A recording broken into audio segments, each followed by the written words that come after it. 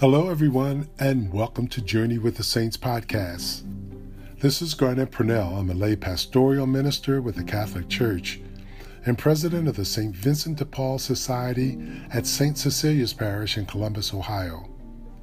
Today, I want to share with you a brief story about two saints of the Catholic Church. Today's saints are St. Perpetua and St. Felicity and their companions, episode 169. The story I want to tell you today are about 5 catechumens, 2 mothers, Perpetua and Felicity, and 3 slaves, Revocatus, Saturninus, and Secundulus. They were all martyred for their faith in the amphitheater in Carthage. Their instructor, Saturninus, volunteered to visit them in jail and also died as a martyr.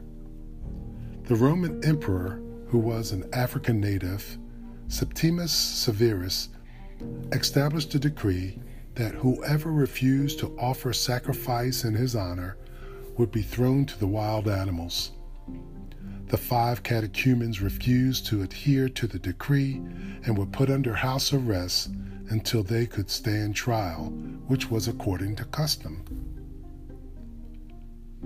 Perpetua and Felicity had just given birth to their children, and their family members came to them asking them to reconsider their actions for the sake of their child, but neither would renounce their faith. A few days later, under house arrest, the catechumens were brought to trial before the local procurator, Hilarion. He interrogated them and tried to get them to renounce their faith, but they would not. They were all thrown into prison, and a few days later they were taken into the amphitheater where they were devoured by wild animals. The record of these martyrs became so popular that St. Augustine warned against them being used on par with sacred scriptures. Their feast day is March 7th.